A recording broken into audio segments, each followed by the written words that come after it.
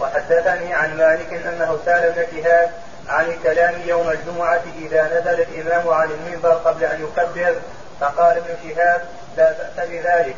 يبين رحمه الله بأن إذا قلتم الكلام ممنوع وقت الخطبة، طيب الخطيب انتهى ونزل عن المنبر وفي طريقه إلى الله أكبر، ما بين نهاية الخطبة وبداية تكبيرة الإحرام في فترة ولا لا؟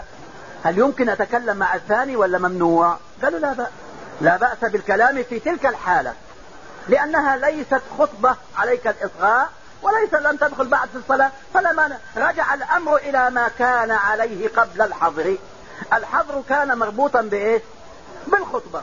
فإذا انتهى الإمام من الخطبة، افرض الإمام في طريقه إلى المحراب ولقيه إنسان وسأل، لقيه إنسان وسلم عليه وأخذ مدة أكثر من المعتاد، دقيقة دقيقتين أكثر ولا أقل، والمؤذن لسه يبغى يقيم الصلاة، ما دام قد فرغ من الخطبة ولم يكبر تكبيرة الإحرام فلا مانع أن تتكلم إيه في هذه الحالة.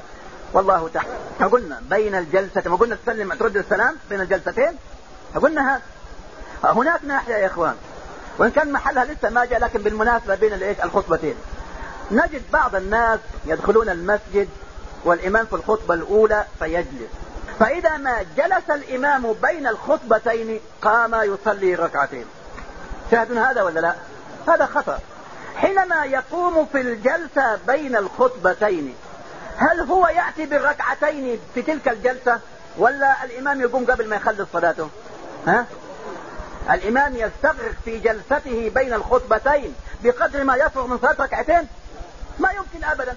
إذا سيصادف بصلاته خطبة الإمام.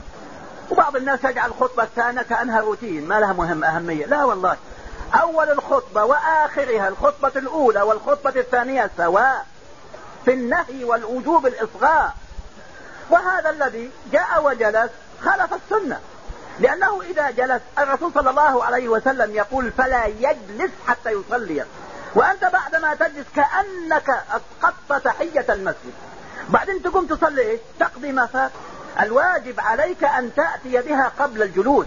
إذا كونهم يجلسون ثم يقومون بين الخطبتين هذا تصرف ليس في محله.